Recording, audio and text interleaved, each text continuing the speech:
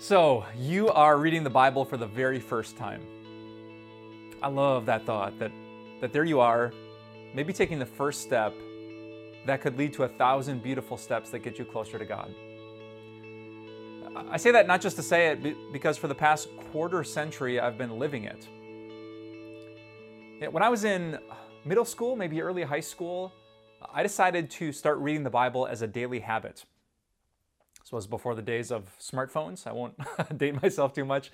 I had little notebooks where I wrote out the books of the Bible and the chapters with little boxes that I would check. And as a box checking guy, I love that. You know, that was the early mid 90s. And do you know what I did this morning? The exact same thing. The notebooks are gone. I have Bible apps and stuff and paper copies. But 25 years later, I find myself reading the exact same book. Isn't that crazy? I love reading, but I rarely read a book for a second time. But this book has something so beautiful, I should say someone so powerful, that for the last 25 years, that's what I've been doing every single day. Not out of habit, not out of obligation, not because I have to, but because I want to. I get to listen to the voice of my Father in heaven. And that's why I'm so excited for you. In these videos, we've been talking about what to do if you're brand new. If you don't know much about this big book, what do you do and where do you start? And if you haven't seen those videos, I'd encourage you to click on them, because we talked about finding someone who knows the Bible.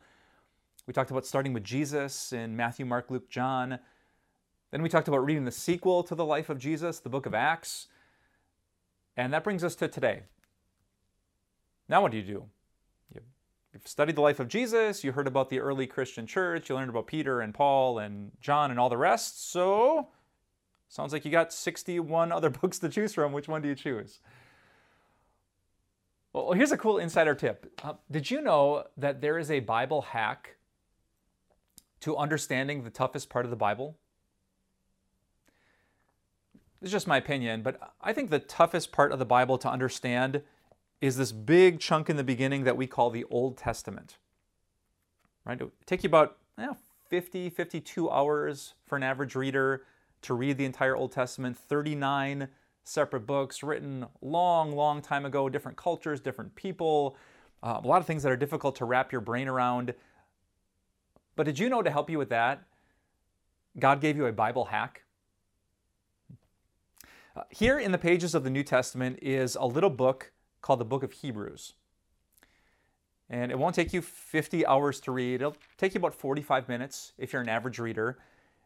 And I describe the Book of Hebrews like the Cliff's Notes of the Old Testament. Right? It kind of touches on the very basics. It introduces you to people like Moses and like David, concepts like the temple or the sacrifices in the Old Testament system. It obviously doesn't get into every detail of the Old Testament, but it does kind of give you the big picture, the box top, before you dive into all the individual puzzle pieces. And so my encouragement to you is to, with a close friend, to read the book of Hebrews. And as you read, you're going to start learning about people. There'll be little hyperlinks that we can click on later. But more than anything, we're going to reiterate and reinforce the fact that Jesus is worth it. Let me give you just a minute of context. The book of Hebrews was written to first century Christians who were considering to stop being Christians. Like, they had followed Jesus, they believed in Jesus, but now things were getting hard. They were being persecuted for their faith. Much like what happened in the book of Acts, it was happening to them, and they thought about letting go of Jesus. And so the author to the Hebrews, we're not quite sure who that was, writes this powerful letter to remind them that everything good in the Old Testament, in Jesus, we find something better. He is greater. He is stronger. He is worthy.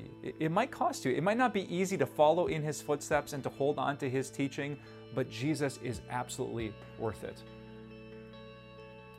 And that's not just an interesting historical message, right? That is so personal for me and for you to follow Jesus.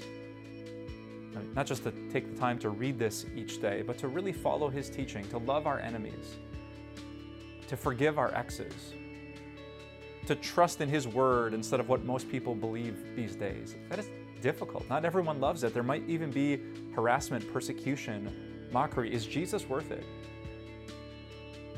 You could read the whole Old Testament if you want the answer to that question, or you could jump to the book of Hebrews.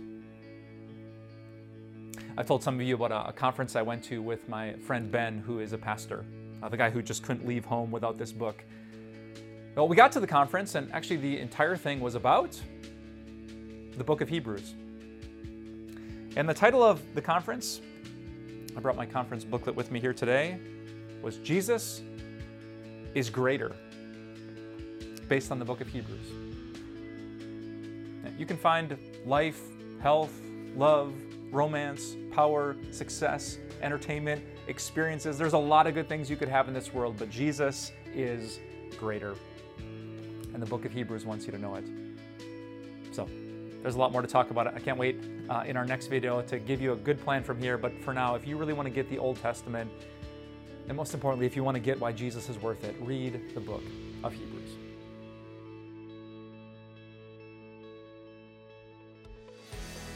Hey, it's Pastor Mike. Thanks so much for listening today. If you enjoy this podcast but want to go even deeper in your faith, I want to invite you to check out all the great content that we put out here at Time of Grace. The easiest way for you to do that, and the way that I personally do that, is by signing up for the Time of Grace email. I might be biased, but I think the Time of Grace team does a great job putting all into one email: a written devotion, a video devotion, a blog post, podcasting options. It's the way that I love to start my day, and if you want to go deeper with Jesus, it's a great way to start yours too. Just look for the link in the episode notes to sign up, and thanks for your support.